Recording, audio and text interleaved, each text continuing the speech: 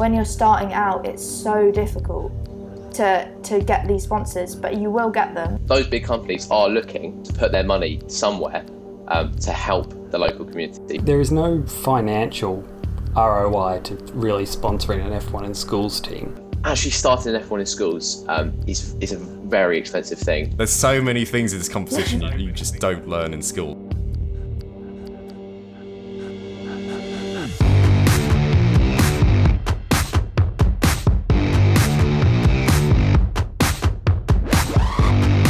Hello and welcome to Off the Track. My name is Peter, and in this episode we're going to be talking a little bit about community outreach and sponsorships. And this is an area which has changed considerably over the past 2 years due to the pandemic. And with me today to help explore this is Matthew. Hello. And we've got members from the UK team Eclipse. So we have Javier. Hello. Evie. Hi. And Tom. Hello. So do you guys just want to give us a little bit of a background about who you are? Yeah, of course. So our team name is Eclipse. I'm team principal. Tom is an engineering manager, and Evie is enterprise manager. We're missing 2 members today, but we've got here 3 of us here to represent us for this podcast. So in the competition so far, we've had a bit of success. We started competing at the very end of 2019. And our first competition was at just the beginning of 2020, where we became North London Regional Champions. And then this led on to becoming 3rd place national finalists in 2020. And then ironically enough, in 2021, this again repeated, with the only difference being that at the national finals, we were crowned English champions and won the Best Verbal Presentation Award. Outside of the competition, we've done a lot of work in our community. So, for example, we run our primary STEM project, run a number of outreach events, created a very specific return on investment scheme for our partners, and genuinely just had an interest in making a difference in our local community. Excellent. So let's get back to basics. And what is community outreach and sponsorship? How would you kind of explain that? So in essence, community outreach is how your team interacts with your community. We've run a few projects here and there, like the primary STEM project. You could run a recycling project, or just genuinely getting yourself involved with the community. And sponsorship is the money, the advice, and the manufacturing aid that you get from partners that you've worked with. We've had partners in the community. We've had partners across the whole of the country, and we've spoken to people across the world, and they're just people that will properly help your project to the best of your ability. Cool. And why is it important that we do community outreach and sponsorship? Apart from it being on the scorecards, why do we need to do it? Yeah, although there aren't really kind of specific points on the scorecards, it really makes yourself look good for the judges if they've seen that you've made an effort to reach out into your community to make a difference in your community. It's worth doing not only to promote yourself as a team and promoting your sponsors, but it also promotes F1 in schools, and I think they really like that. It's also good to talk about in your verbal presentation and your enterprise portfolio, as 2 big things in these are collaborations and marketing.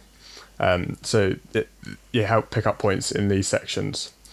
In terms of sponsorship, there are points awarded in the 2022 World Finals in the form of having a sponsor/partner hierarchy. So for us personally, that's our return on investment scheme. So we set out different...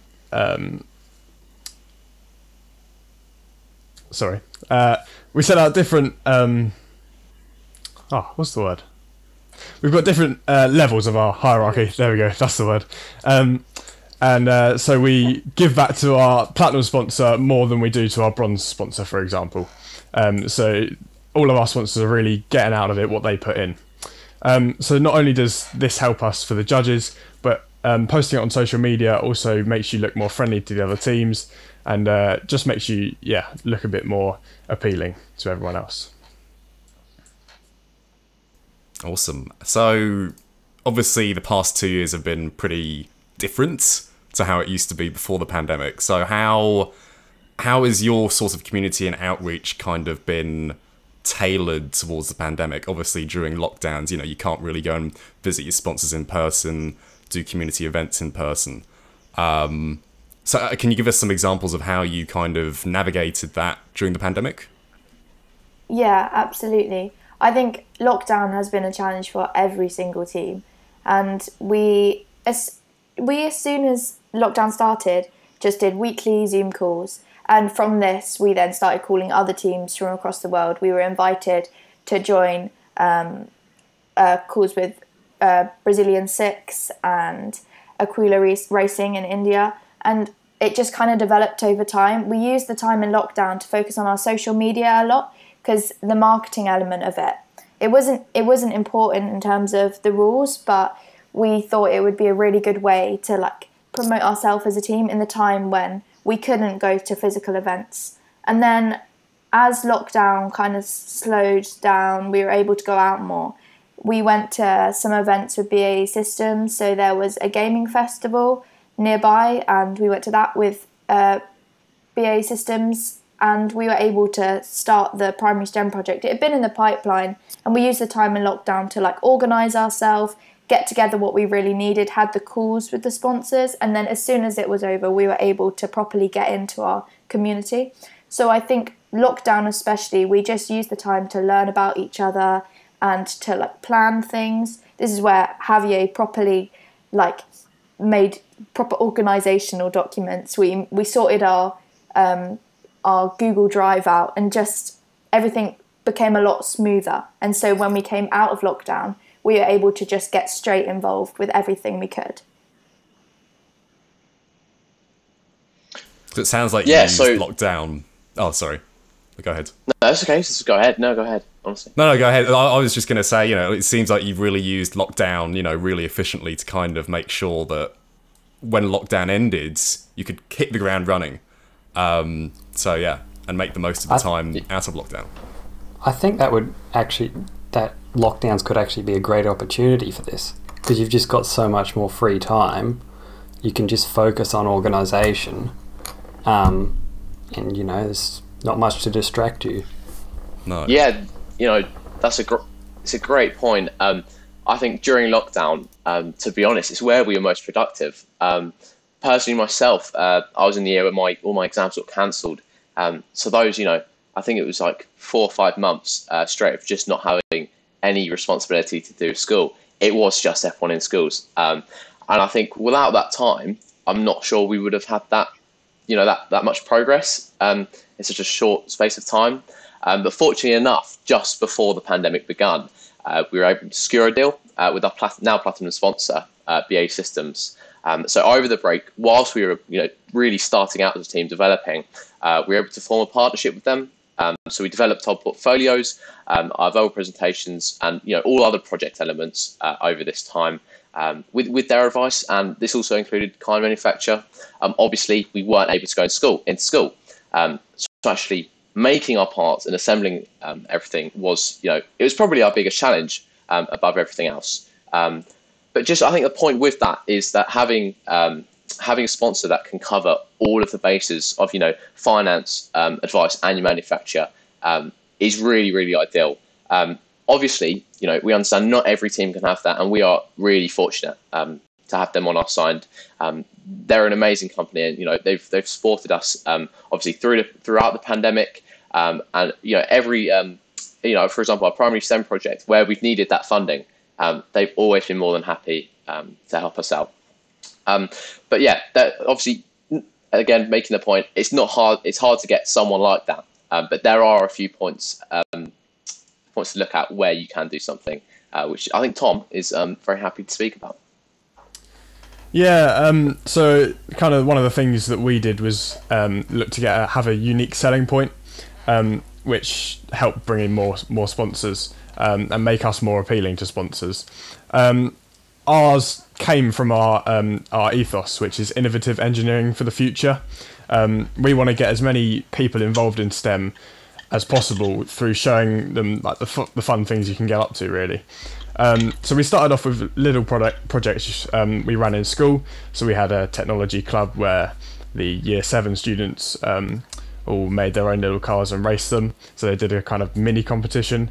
But then we kind of built this up over time, and we've now got our primary STEM project, which is a whole day where a primary school comes into us in our secondary school, and we run them a whole day of designing cars, building cars, and then we eventually race them down the track at the end of the day, and we get a winner from that. So it's kind of making a competition out of it, making it more appealing to these younger students so that they can get involved with it a bit more.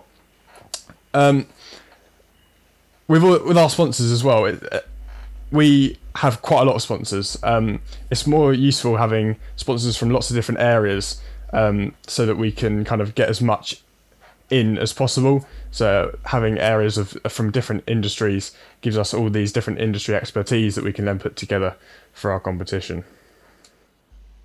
I think going back to our platinum sponsor, is I know it takes quite a lot of time to just understand your sponsors, and I know that our sponsor BAE Systems, they really like community involvement as well, and so lots of our financial aid from them has come in so we can give it back to the community. So as they're happy to sponsor us as long as we give it back to the community, because it's really important for them. And I think this is the same with lots of big sponsors.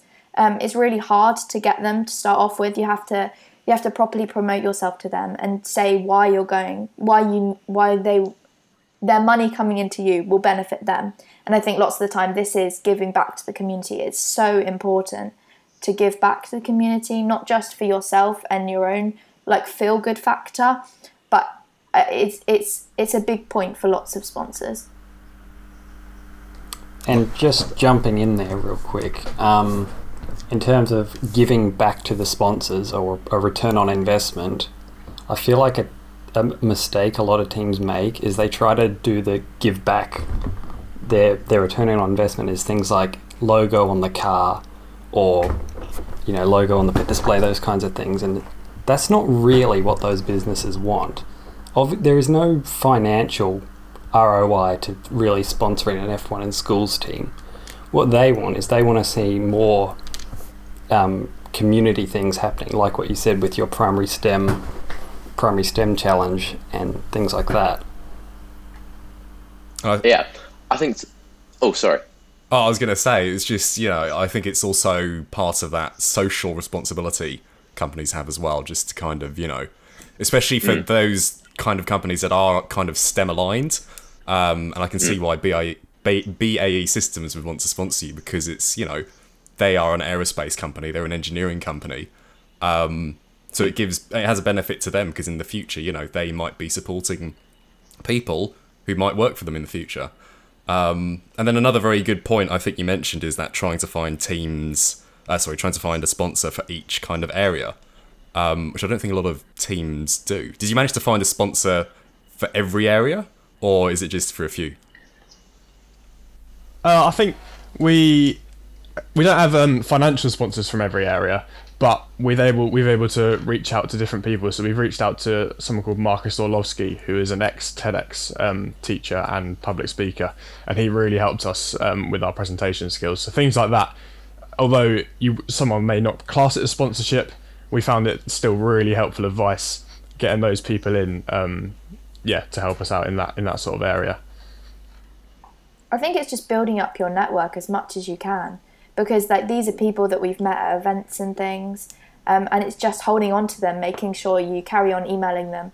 So we do a termly, so school term, newsletter that we send back to our sponsors, just updating them. And I think just refreshing them on what you're doing keeps them active with you as a team, having regular meetings with them, just to stay connected with them. Building up your network is so valuable in getting sponsors. And I think lots of new teams, they've got quite a shallow network. So I think just building your network up as much as possible will lead to so many opportunities. Yeah, I have to agree with Evie there. And I think just to quickly go back to Matthew's point about having a logo on a car.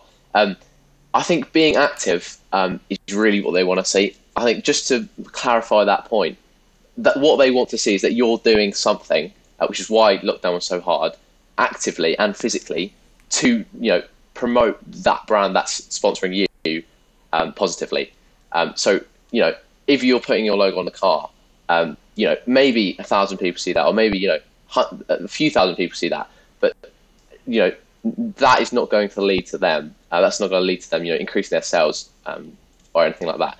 It is definitely more that, does this team look like they're doing something positive for the community? Do we want to back this? And a lot of times those big companies are looking to put their money somewhere to help the local community. Obviously, BAE Systems, they were based down in Rochester, which is not too far away from us. So they are directly impacting this community. I think that's something that it's something a lot of teams don't realise, is that sponsoring someone like a proper a football team, for example, in the Premier League, that's not the same as sponsoring an F1 in schools team. Because as you said, Javier, they're not getting any sales out of sponsoring an F1 in schools team. So I think when you approach sponsors, you kind of have to keep that in mind. And be honest with them, I think, is pretty important. That they're not going to get sales from it, but they're helping out the community. Is that kind of how you approach sponsors? Did you kind of go about it in that way? Yeah, definitely. Sure. I think that's absolutely how we went forward. We were completely honest. I think the way you approach sponsors, I think, is very important. We've definitely been guilty of it before. Sometimes being a bit too pushy does put people off. We eventually worked out a kind of system that we found worked for us. Might not work for everyone, but that was through a letter, email, and phone process. So you start by sending the quote unquote old-fashioned method of sending a letter to them, to the business. If you don't get a reply within 2 weeks, let's say, then you follow it up with an email. Maybe they're more likely to see that. And then again, hopefully that goes through, and then you can sort something out. But if not, the last thing is a bit of nagging. It's through a phone call, phoning them up and say, oh, we're doing this. This is what we want to form with you. And if they're not happy, I think you've just got to take it in the chin and move on. There's so many companies that will help you. Obviously, through lockdown, that wasn't as prominent, but now as things are starting to get open again, that's much more feasible. So I completely agree with Peter's point. Yeah, and I was just going to ask, you mentioned lockdown there. Did you find that a lot of sponsors or businesses were difficult or a bit reluctant to sponsor you financially because of COVID, because they're trying to reduce costs where possible, so it wasn't really in their interest to kind of sponsor a team? Did you find that was the case? Yeah, definitely. Oh, sorry, Tom. No, you can take it away with this point. Yeah, definitely. And I think we're still kind of getting the backlog of that now at the moment. We're reaching out to companies, and they're still a little bit reluctant to help us out. But hopefully, in the coming years, probably by the end of even this year, they'll be a lot more able to help out with things like F1 in schools. And I think you just have to think outside the box a little bit, because in lockdown they were a little bit hesitant to give us financial advice, but because they, like us, had a lot more time, they could help us. So we regularly called BAE Systems, and they helped us go through our portfolios and know, maybe you should do this a little bit differently. Like, I think it is just definitely not thinking very black and white. We have to get a sponsor. They need to give us money. We can do just thinking how you can work with them differently, because that's something that we managed to do in lockdown quite efficiently. I think that's a really good way to go about it. Even if they couldn't give you financial advice, being able to get other advice in other ways is pretty efficient. I was just going to ask, here in Australia, the federal government gives out grants to STEM teams. Is that something that the UK government does? It's not something we've heard of. Maybe it was a thing at one point, but no, we've never. It's never been advertised to us or anything. So unless we've missed something, I'm going to say no. Well, it's sort of there's no like direct STEM grant as it is, but you can be creative with it. The government gives out a lot of grants. Yeah, I think it's something called like Innovating Australia or something. Yeah, we had one from Oz Industry. Yeah, something like that. It was 10 grand from Oz Industry. Yeah, which is, it's pretty substantial amounts of money. So yeah, I was just wondering if, maybe that's why Australian teams are so good. I don't know, but... We're quite fortunate at our school. We've, sorry, Javier. We've built a quite... Our head teacher is a tech teacher, so I know lots of schools in the UK. As I understand, in Australia, it's quite a bit like F1 in schools is built into schools quite a lot. Not all the schools in the area do it. It's just a very independent thing. But because our head teacher is a tech teacher, and we've managed to establish our tech department with our sponsorship and also money from the school, we've got quite a good space to work with. I think we're quite fortunate with that. But I think lots of other teams, they have to go to businesses for. So we've got a CNC router. I think lots of teams don't have that. So there's a definite resource pressure from lots of other teams that we're fortunate not to have at the moment. Yeah, I think that is a really good point that Evie's just made. I think the starting costs is something that had a light bulb moment there. I think we didn't mention that before, but actually starting an F1 in schools is a very expensive thing. We're very lucky to have the resources we need at school, but we know for a fact there's not every school in the United Kingdom has the resources or has the funds to do that. So in terms of the differences between Australia and the UK, I'd say in an unbiased opinion, I don't think we get as much backing. I think as Evie was saying, I think it's quite a lot more independent here. But if it's any motivation to smaller teams in the UK, I think when you're actually finding these sponsors, and the way you're approaching them, I think that does build up a large part of your enterprise portfolio, for example. I think, on top of everything else, getting those funds and then thinking, I've got to do all of these other things. In reality, a lot of getting sponsorship does actually bulk up that portfolio. That's my only that's the only thought I had bouncing off Evie. Or even collaborating with other teams in the local area that may have resources that you need, like another school that might have the equipment that you need. I think that's a free way of getting the resources that people might not think about, because it's very, very easy to become friendly with another team. We've made lots of connections that has helped us a lot in the competition that I think other people could bounce off of. Yeah, no, that sounds brilliant. Just rewinding a little bit with approaching sponsors, how did you decide which sponsors or which businesses to approach?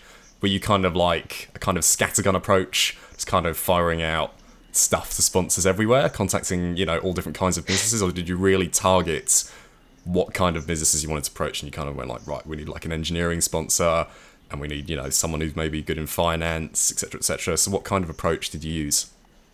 I think we looked at where we lacked. So at the start, when we were very beginning as a team, we looked at our skill sets and thought, right, this is something we're good at, but what are we really lacking and could get help on? So one of those things was literally a very simple thing: our bearings for our car.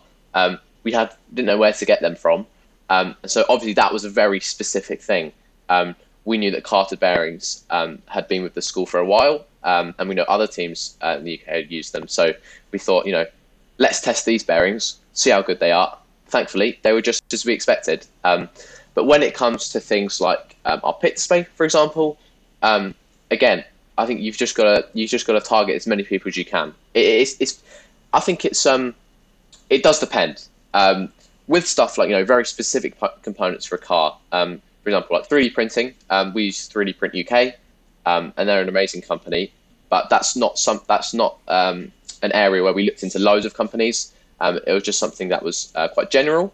But then when it came to big companies, I do think that's when it starts becoming, as you said, Peter, just firing out emails from all cylinders and seeing who replies, and just hoping someone will notice you.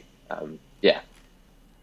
So how did you approach sponsors? Was it kind of all digital based? Was it via email and text messages and phone calls and that sort of stuff? Or were you able to approach them, in person? And did you use kind of a prospectus? Or was it all just kind of like emails and written word? Yeah, so I think to start off with, we mentioned we sent letters to start off with, then emails, then phone calls. But recently it's kind of been harder sending letters and like meeting up with people, so we've done a lot of email work. And just so we have a set letter that we attach to our emails, signed by all the team, and it kind of just details the competition, who we are, what we've done, what we aim to achieve, and then how they could help us. In that sense, and we also attach our sponsorship hierarchy, so it kind of shows them how much they want to sponsor us with and how much they'll get back in return. So I think these two documents are quite key to attach to your email, and then your email acts like a covering letter, and then the letter attached acts as like your CV, just to kind of make yourself as appealing to these sponsors as possible. And did you find that you had to refine your process over time? Did you find that certain kind of approaches worked better than others? Yeah, definitely. I think to start with, we weren't as successful, but now we kind of, after working with BAE and kind of seeing how they responded to us and stuff like that, it's helped us look into our process a bit more. And so with sponsors we've contacted recently, in regards to our uniform and stuff like that, we've shown them what we can do a bit more, and shown them how they can get out of it, and shown them kind of the things we've already achieved, which is a lot more helpful as we've been in the competition for the past 2 years. So maybe might not be as helpful for teams that are just starting out, but I think showing them something that you've done is quite important. Another wish-washy kind of point. We in lockdown we spent a lot of time learning about each other, and one of the things that BAE Systems taught us is to use a personality profiling system. And Tom and Maisie they're yellow, they're very outgoing people, and so they're the people that usually pick up the phone. I know I am not the person to answer the phone from sponsors, but a lot of the time, so Maisie's in charge of the pit display and the uniform, so she's been contacting the sponsors the most about that. But yeah, I think that's what's worked best for us personally. I think learning about each other is really valuable for being able to contact sponsors better, because if everyone's got access to the email, everyone's answering the phone, I think it gets a lot more chaotic, and the more professional you can do it, the more likely sponsors are gonna respond to you. And another point coming off of that is, if they don't respond, perhaps there's someone that from your network. So Guardian Displays has helped us with our pit display. We actually met them through one of our early sponsors, Rightshore. So just building your network. A couple of other pit display based companies didn't respond, but because we had that network and the link, they were much more likely to respond, and it actually worked. So I think just learning about your sponsors and your team is very, very beneficial. And yeah, there's two very good points there, about networking, which you've mentioned a few times now. It's has so many benefits. And not just during the competition. I think you'll find, when you leave the competition as well, you'll still have those contacts that you can reach out to, maybe if you want to do work experience, or if you want to go for a job there someday, that's pretty helpful to have. Plenty of benefits, not direct, that you'll never be able to see. Absolutely. From just, knowing people. Yeah. You learn how to email better as well. Sorry. Yes, absolutely. No, that's a great point. You develop so many core skills that you will take on to the future, especially with working with sponsors. I know we don't learn that in school. No, there's so many things in this competition you just don't learn in school, and the traditional, system doesn't really teach you. And the other point you made as well about, finding out each other's skill sets. So you really tried to kind of aim tasks towards the people who are strongest with those skills. It sounds like, that approach of trying to dedicate the task of reaching out to sponsors just to a few people Because otherwise, then it seems, and also a good point with doing that is everything appears to be consistent if it's the same people who are doing it. Whereas if you have multiple people doing it, it does seem chaotic, like you said. So those are some really good tips there. All right. I think that's all been pretty good. I mean, does anyone else have anything to add or that they'd want to talk about? Yeah, I think there was just one last thing, which I think Evie's going to find funny if I say.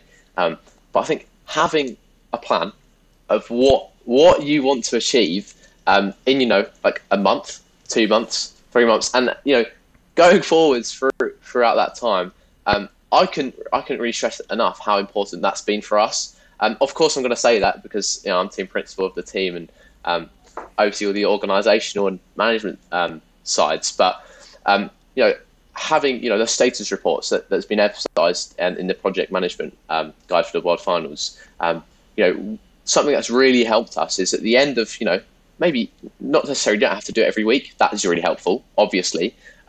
Even if it's every fortnight, looking at what's gone well in those 2 weeks, what could you have done better, but also acknowledging what have you achieved in those 2 weeks, so you can you've got a bit of motivation to move forwards. But yeah, just drawing back on everything we've said, I think again just to emphasise that it's what do we want, how can we do that, and then what can we do to increase your chances of being able to do it. And I think that if you follow that 3-step kind of guide, I think you'll find success at one point down the line.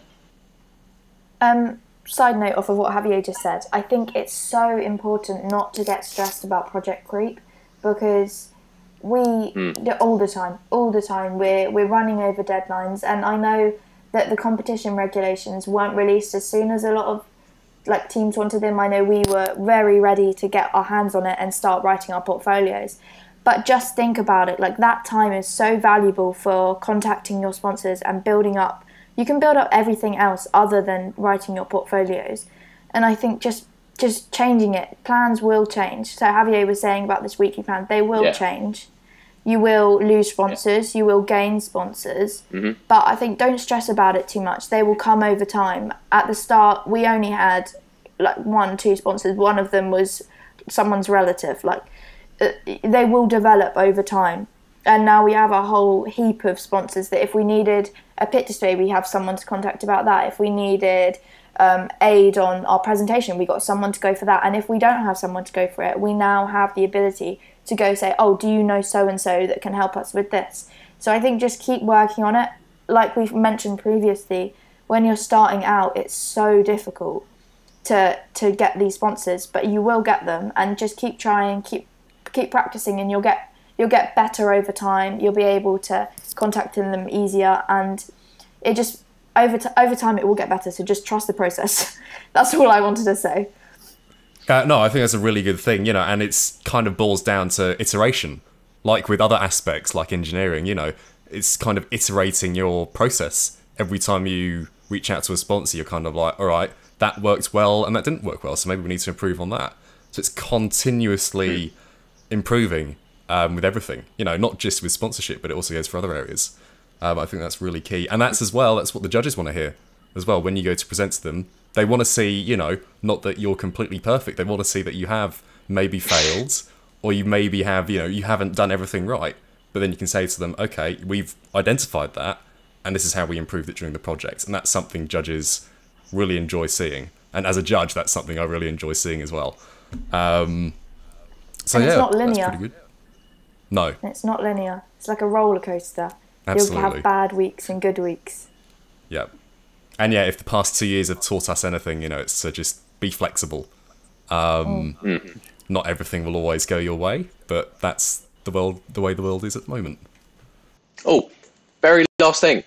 If anyone did want to, I thought maybe we might shout it out, but if anyone does want to talk to us, we've always really been happy to speak to new teams.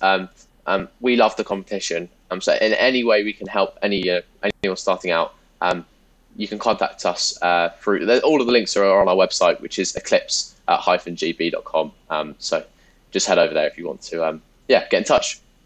That's amazing. Is that just for people in the UK, or is that open to anyone? No, well, yeah, Worldwide, yeah. Anyone. Yeah. Awesome. That's very generous of you. So Javier, do you want to just kind of wrap up what we've learnt today in today's episode? Sure, that is absolutely fine. So I think the main points we wanted to stress, rounding everything in together, is don't give up. I think, as you said, it's really hard to start out, but if you trust the process and you learn from your mistakes, because they're always going to happen, you will get to that point where you've got enough people and your network's big enough that you've got somewhere to go. And as well as that, I think we also wanted to add on that it's really essential that you don't worry about writing your portfolios right from day one, building those things up and focusing on yourself, learning about each other, because that's going to help 100 times when you're coming to the end of your journey like we are. Is really important. So I don't know if Evie or Tom had anything else they want to add, but those are some points. That I wanted to conclude on. Just practice makes perfect, and make sure you sell yourself the best you can to your sponsors, and just be yourself. Right, awesome. So thank you for listening to today's episode of Off the Track. Thank you. Thank you for listening to Off the Track. If you enjoyed this episode, rate us 5 stars on Apple Podcasts. It really does help. And share the podcast with someone else who may find it useful. Stay up to date with us by following us on Instagram at Off the Track Podcast and visit offthetrack.net for the latest news.